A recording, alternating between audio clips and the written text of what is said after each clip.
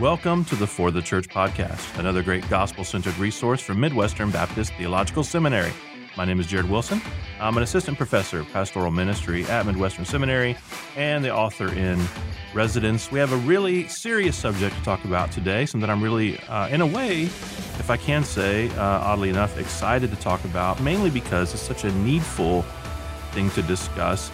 Pastors everywhere right now seem to be really struggling. We may be sort of in the tail end of church shutdowns, at least in the United States, and other places perhaps as well. And there is sort of signs of optimism, but there's a lot of pastors coming out really beat up, really weary, really run down. And this has been an ongoing thing for about a year and a half related to the pandemic. But it's not a new thing, and it's not a pandemic-related thing.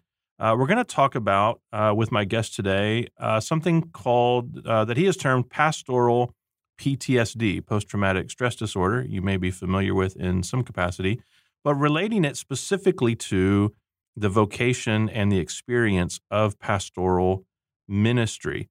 We've got Jeff Meadors on the program today. Jeff has been a church planter and pastor. He's currently Equip Director at Risen Church and a staff member at the Risen Collective in Houston, Texas. And he's host of the Acts 29 Network podcast, author of a few books, including Humble Calvinism. But today he's here to talk about a blog post that he wrote for us a few years ago, actually, the concept at least discussed in that blog post, simply titled Pastoral PTSD. So what I'd like you to do, listeners, is actually, you can press pause if you haven't read that, and you can go look it up, or just make a note to go check it out on the For the Church website. Go to ftc.co. And you can search pastoral PTSD and find that post. But I thought it was something that we should really talk about. So, Jeff Meadors, welcome to the podcast. Hey, Jared. Thanks for having me on, brother. Yeah, you've been on before. I always enjoy speaking with you. We actually talked yesterday for one of your podcasts. And I just thought, hey, because of some things I've been seeing on social media in particular, and I had an article last week that was a bit, essentially about pastoral ministry and anxiety, and kind of the impact, the impact of anxiety, and that got a lot of traction. And then some other guys were posting things about the dropout rate right now, and a lot of it's anecdotal, but man, it's just a lot of guys beat up, a lot of guys getting chewed up and spit out, and it just made me think of your post, which I referenced in my article as well, and thought it might be good to have you on. So before we kind of get into the nitty gritty of it, I wonder if you could just kind of give some of the background of that blog post. What prompted you? What was the story that sort of prompted it? Yeah, I can remember. I think I released that and wrote that for you guys. I think it was 2015. I mean, it's been a while. And if I look back, try to dial back the calendar and the mind, do an old little time machine work there. I can remember sitting in my office at the time, the church I was at, and you get, just like every pastor, you get requests for coffee. You get requests to go out to eat. You get an invitation to go somewhere. And it's usually just something as simple as, hey, pastor, can we talk? And I noticed that over time, these slowly turned into many tiny anxiety fits, to where the automatic assumption was, oh, great. What fight am I going into? Yeah. Oh, great, what did I do wrong? Or, oh, great, they're leaving the church, or whatever. And sometimes these meetings were they were wonderful. They were encouraging times, just wanting to have fellowship. But I found myself kind of having this flinch, this little hitch in my soul that, okay, this can't be healthy. This can't be good. And as I sat and processed this, and I just realized, I think I have a version of PTSD, not to disparage or minimize clinical PTSD or anything that people experience, but that there was this kind of rewiring or misfiring in my heart that I think in some ways was warranted, and in some ways was also a lack of trusting in the power of Christ, which I know we can get into. But I think that's kind of the genesis of it, of years and years of just some garden variety, church conflict, some very intense church conflict, and it created this storm inside my soul. Yeah, it does a kind of rewiring, doesn't it, of one's nerves. If you if your experience is every time you walk into, or not every time, but it's just a significant A number majority, yeah. or a significant event of walking into certain meetings or, certain sessions. If your experience is something that is hurtful, it makes you jumpy, right? It makes you a Yeah. little, Yeah. it frays the nerves a little bit, and that stuff tends to stick around, beyond that. It even has for me. So, when we came to Kansas City, and I'm not a pastor at our church, I'm a lay person, but going to the members meetings, I just found myself so kind of jumpy at these, or, just Mm, kind of, nervous at these, just waiting for somebody to, start something or say something divisive, right. and it didn't happen. But every time I would go, my nerves were shot because of my experience. And that was me kind Yeah. of looking back, and like you, I don't want to, you know, try to elevate this or downplay those who suffer with PTSD from, significant abuse and things like that.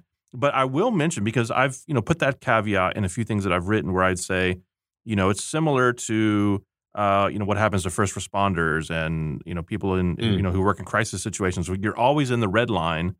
So even if you're not going into conflict, but if you just, have a heavy ministry situation, and so you're just always in the red line constantly, and so you're approaching burnout levels, kind of thing, like that affects your body. Well, I mentioned this and said, look, I'm not trying to compare it to, those who rush into fires, or, police officers who, and I've had a right. few people actually reach out and say, in fact, one lady reached out and say, so my husband's been a pastor and a police officer, and I know this is Oh, just his experience, but he says he still feels more affected by his time as a pastor than he does in my law goodness. enforcement. So I have at Mm, least that one anecdotal example of somebody saying, don't be too hard on yourself in terms of, putting these caveats out there. But yeah. it's a serious thing, and I think most people who haven't been in vocational ministry, or who haven't served in pastoral ministry or church leadership of some kind, they have a difficult time understanding this, don't they? Like Yes. they think Absolutely. it's kind of, you're throwing a pity party for yourself, or it can't be that hard. You just get up on Sunday and talk, kind of thing. Yeah. Why do pastors, help those who may not understand, or give some encouraging, you're not alone, kind of speak to those who do?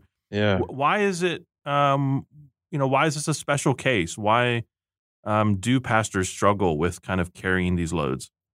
I think there's such a unique aspect to pastoral ministry that's often overlooked. And even within, if a church has a plurality of elders, that even among the eldership, there is hopefully equal authority and carrying of loads of leadership responsibilities. But whoever is doing the bulk of the preaching, it just kind of goes with the territory that people in the church look at them differently and think about them differently. That if someone's in the hospital and the lead pastor is not able to go, that the senior pastor is not able to be there, but another pastor goes, sometimes that's unsatisfactory for people.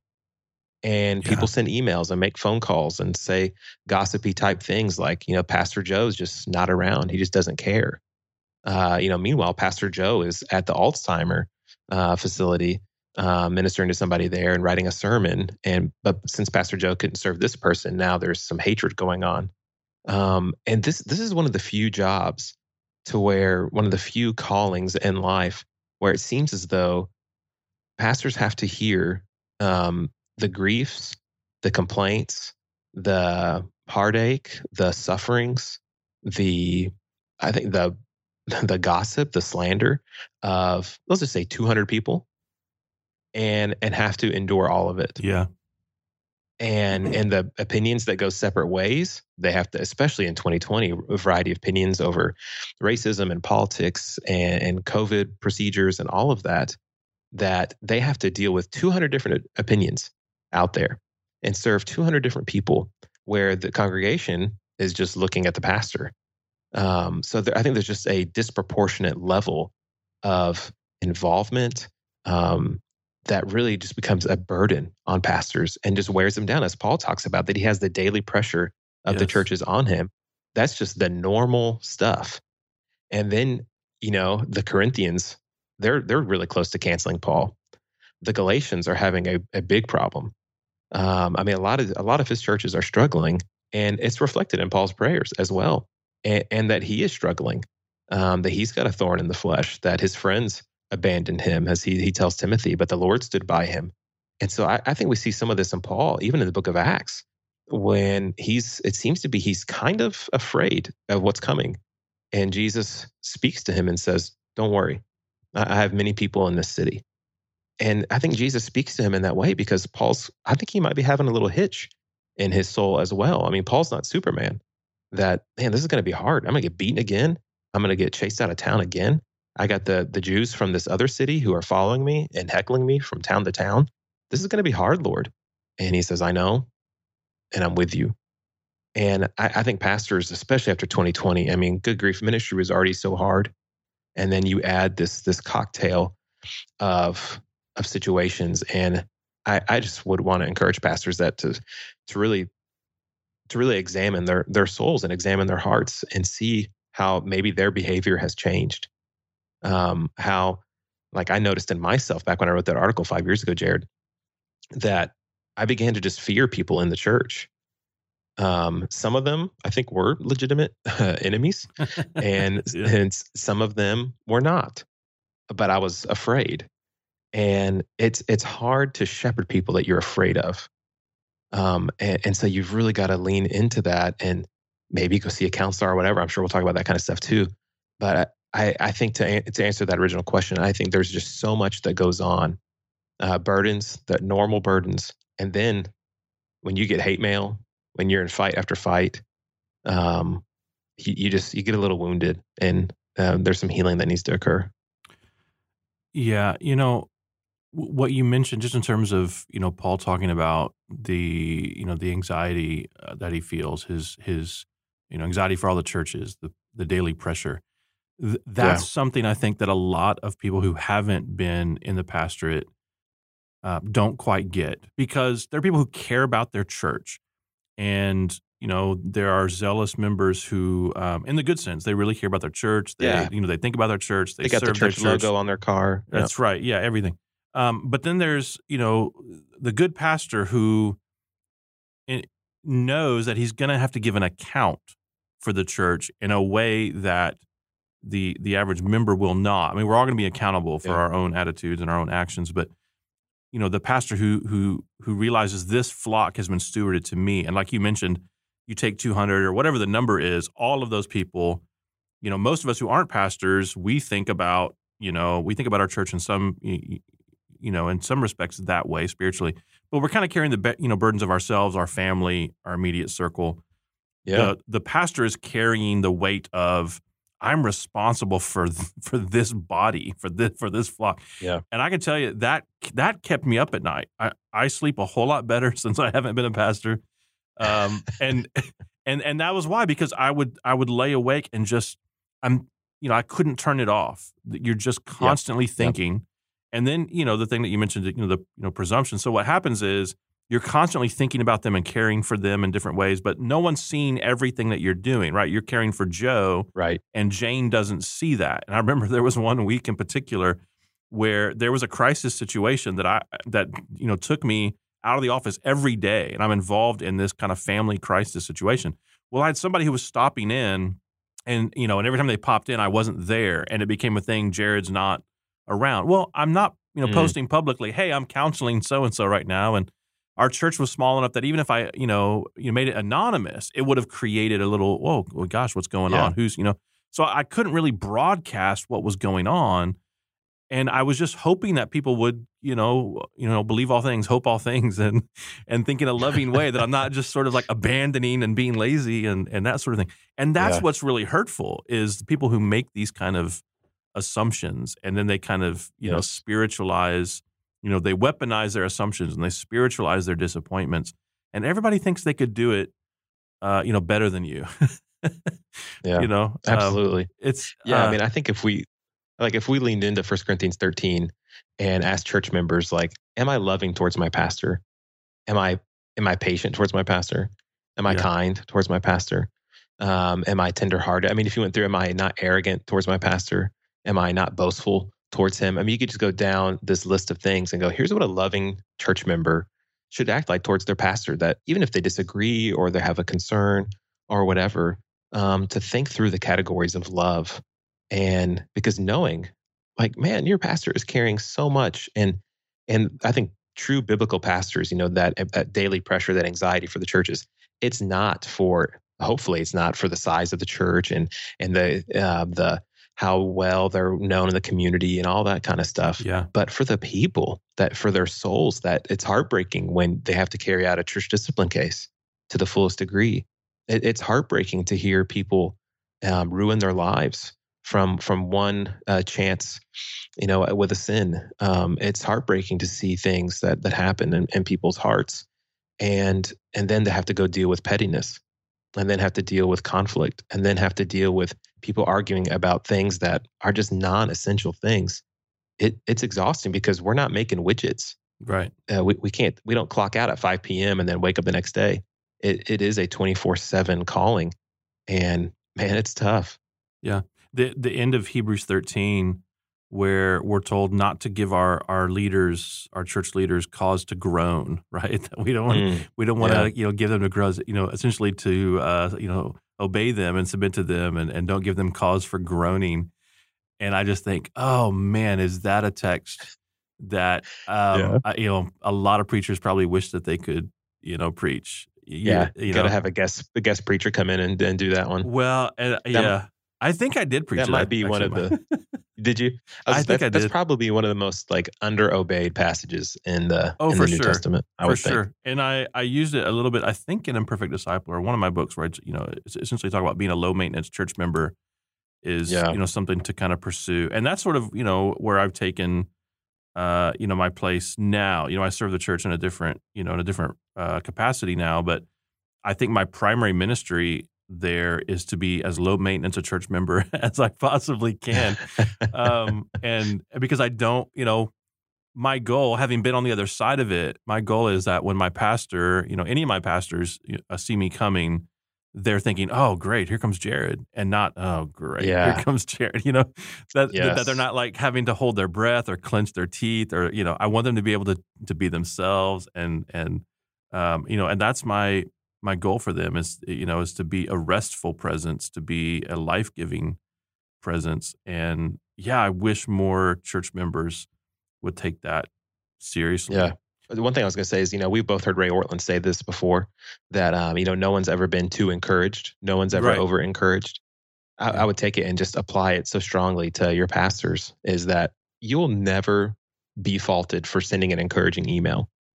You'll never frustrate him by sending an encouraging text, or just grabbing him after Sunday morning, just say, thank you for preaching the word this morning. It's so blessed me. You can go above and beyond encouraging them, because they need it. And you'd be surprised at how under-encouraged. You and I wouldn't be surprised at how under-encouraged pastors are. But I think the average church member would be surprised. Yeah, because most pastors aren't airing this dirty laundry, aren't airing their grievances or wearing their feelings on their shirt sleeves. They're not, hashing it out from the pulpit or complaining about it on social media. I mean, some are, I suppose, but I don't, tend to see that people complaining about their congregations or anything. You usually don't hear about it until the guy collapses or has to quit or something like that. And I want to acknowledge, because someone may be listening and just thinking this is all overblown, and they're thinking, gosh, my pastor is a real jerk, or I've served under pastors who were bullies, and let's acknowledge there are abusive pastors that are disqualified, pastors who are disqualifying themselves through their behavior. We know that there is such a thing as domineering. Peter warns elders about being domineering in his list of qualifications, and so we know that happens. That's talked about a lot. However, what's not talked about enough, I think, is the kind of domineering congregation, or the and it's usually not the whole thing. So let's be honest too about that. Like it's usually just an animated or mobilized minority of people who operate that way in a sea of passive or ignorant. And I don't mean that in in an insulting way. They're just not aware.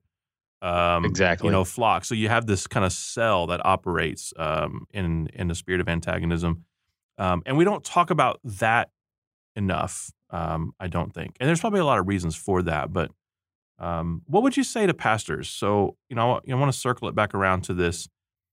Gosh, you're feeling kind of tense. I talked to a pastor last week. He said, I'm having heart palpitations, and went to the doctor and basically they said, there's, you need to cut back on the amount of stuff you're doing. It's not just, you're eating fine. Everything looks good. Blood work looks great. Yeah. But you need to, reevaluate kind of your stress levels. And, I think those are, some kind of angles that pastors need to think about. What would be your counsel, to you, right? Go back to, 2014 or whatever it was. And knowing now what you knew then, what would you say to yourself as you were kind of, flinchy at all these sort of meetings and things?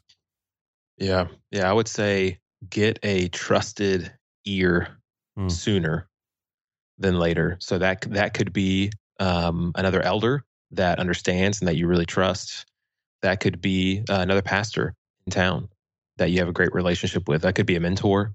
And it could be to the level of needing a professional counselor that you need to process these things with. Because, pastors, we have the weight of a lot of people's burdens with us, and we do carry a lot of people's burdens. And we need someone to help carry ours too. And we need someone to be Galatians 6 to us when we're Galatians 6 to a lot of people. We need them to come alongside us as well. And so that would be the first thing. If you're picking up on this kind of, I would just call it a little bit of fear, a little bit of detachment from your church, a little bit of you just don't want to go to meetings. You don't want to meet with some people. If you're identifying if you have this automatic reflex when an email comes in, or you're seeing two other leaders standing there talking, and you walk in and they stop talking. If your reflex is to think, oh boy, they were talking about me. One, get before the Lord and ask Him to examine your heart. Show me my heart, Lord. Reveal any unclean way in me. So start there, and then I would then broaden it to these horizontal relationships. And then it might be after that you might need to see your doctor, that you might need, there might be some physiological effects going on of something really traumatic. I wouldn't be surprised if from 2020 that there are pastors who need to seek the help of a medical professional, because there are some things that happen in our bodies that we just can't throw doctrine at it. Yeah. And fix it. There are some things that we just can't theologize our way out of by ourselves, that we need the help of a Christian brother or sister, and we may need the help of a medical professional. And it could be diet, it could be rest. So that'd be one thing you should do. Do your best to really Sabbath, figure out what that looks like for you and your family, and turn it off. Have fun with your kids, because your kids only have one dad. The church has multiple pastors. Your wife only has one husband. And so minister to them, be ministered by them just by goofing off. Buy a Nintendo Switch and play Mario Kart with your kids. Get a basketball goal. Do something to where your brain and your body can just try your best to be disconnected from pouring yourself out for so many people, and get energized, get filled up. I'd say get more time out of the pulpit if you can, and empower more people so your mind and heart can focus on other things. And then the last one, Jared, this is probably the most difficult one. I would say run to the tension too, as fast as you can. That some of it might be, you know what, I have wrong assumptions. I'm thinking the wrong thing here, and I need to repent of that. Some of it, this might be an actually toxic, antagonistic situation, and it's not going to get better just by not addressing it. That you might have to widen the circle and talk to the elders and go, we have to do something.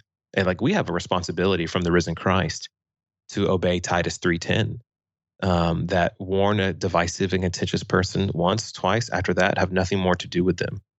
It doesn't matter if this person is the biggest giver in the church. It doesn't matter if they're well known in our community. It doesn't matter X, Y, Z, any data points we want to fill in. That you've got to step in and shepherd people, because as you've said, it might just be 1, 2, 5 people out of a church, if ever how many, but all it takes is one drop of a toxic material to spoil a glass of milk.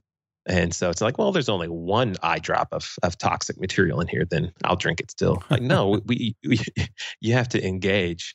And so, those are just some of the things I would think of immediately, but man, prayer, confession, the tried and true things that work. I remember back in the article where I talked about how I noticed these things, and I had to begin really just understanding the gospel in different ways, and that helped so much.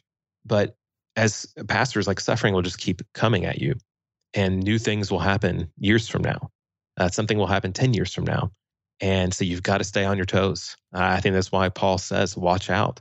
Watch yourselves in Acts 20, and then he tells Timothy to watch your life and doctrine. And so I think a lot of the pastors listening to the FTC podcast, most of us, I'm not worried about our doctrine. We're going to be solid, or we're going to preach the gospel. We're going to hold to Trinitarianism. I think most of us listening are not like, hey, be careful, you're going to slip into heresy next year. That's probably not going to happen. But what could happen is we don't watch our lives. We don't pay attention to the hitches and the reflexes. We don't pay attention to, oh man, I'm actually staying up later and later. Like, man, I'm getting kind of snappy with my kids. Or, man, I'm neglecting my spouse, and I'm just trying to answer all these emails and make everybody happy so people will like me. I think there's just a lot of different ways that pastors got to try to be in tune with their life and their own holiness, and see if this church conflict, if this pastoral PTSD, how is it manifesting? Because it manifests for everybody in different ways. Yeah. We're seeing sort of the rate of mental health issues increase over the last year and a half, and just other things related to to the pandemic. And so my concern is that we'll have guys who are kind of coming out of this season who really should take some time to do some soul care and to look after themselves, and in all the ways that you just described, and perhaps more. But we'll probably be like, all right, the doors are open, let's go back to normal. And they just sort of jump back into it without taking care. And these things have the tendency to reverberate later on and come out in ways. Everybody that I know who has burnt out didn't really do anything about it until their legs were cut out from under them. You can't get out of bed. You have to either be proactive or you have to be reactive. It's if you hear that, train coming down the tracks at you, it's time to get off. Don't wait until you get hit to go, all right, how do I recover from this? And so my fear is that we're going to have guys who really just are like jumping back into, quote unquote, back to normal or business as usual, and not actually do their due diligence and kind of taking care of themselves and kind of seeing how things need to shape up for the future, maybe even change for the future as well. So I'm praying for pastors out there. I know you are as well. I unabashedly love pastors. I know a lot of pastors. That sounded weird. So I'm like, I know a lot of pastors is what I mean. I don't know a lot, but I know a lot of pastors. Both are true, Jared. I know a lot of pastors, and I've known pastors who were jerks for sure. But the vast majority of the pastors that I've known, both as a member and just as a peer, have been faithful, godly men who are just doing the best that they can. Do I agree with every decision that my pastors make? No, but if things aren't disqualifying, heretical, damaging to the witness of the church, etc., I learned to keep my preferences just that, preferences, and not dogma that other people must adhere to. And that would be my advice for the average congregant. You can love your pastor by praying for him, by encouraging him in these ways that Jeff actually just outlined too, encouraging him to make sure, chastise him when he doesn't take his time off, chastise him when he's not, doing date nights with his wife, those sorts of things. Make sure that he's tending to his care because you want him around a long time, you want faithful pastors. You want to see him retire. You want to see faithful pastors endure, and we can be a part of contributing to that. Brother, any last words you got for those who are listening on this subject? Yeah. Last thing I was going to mention, I forgot, is, a sabbatical. Okay. Yeah. Prioritize a sabbatical. Not that this is like the skeleton key for pastor heal thyself or anything like that. But I think it is a helpful practice that guys can pursue. And so there's lots of resources out there where you can find the articles and other ministries that help with that kind of thing for how you can organize a sabbatical. And I'm sure if you've got brothers in town who can fill in and preach for you, you can train up some other preachers, even if it's just 4 weeks, but something to spend some time caring for your soul, to get recharged. Because, man, we want to keep serving, because we know, as Paul says at the end of Acts 20, we don't account our life as any value. We want to finish our course.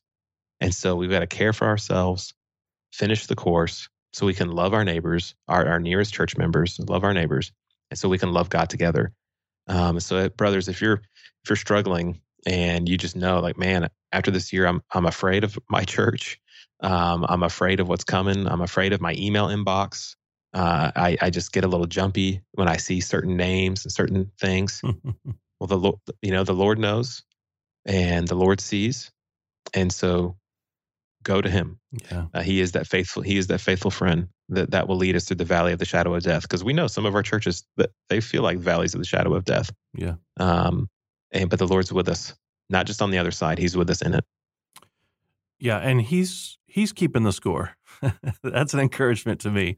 Yeah, He knows what's up, and He's going to compensate you for every tear and every hurt. What a great word to end on. Some good news for those who may be struggling through this season or seasons beyond. Brother, thanks so much for coming on the podcast. Thanks, Jared. It's always great to hang out with you, man. And I love For the Church and Midwestern Seminary and what you guys are doing. So I'm honored to be on the show. Yeah, thanks so much. As always, listener, if you enjoyed the podcast, please share it with your friends. Give us a good review on iTunes, Spotify, wherever you listen to podcasts. And until next time, may Jesus be big in your church. You've been listening to the For the Church podcast, hosted by Jared Wilson, found online at ftc.co. This resource is brought to you by Midwestern Baptist Theological Seminary in Kansas City, Missouri, where we train leaders for the church.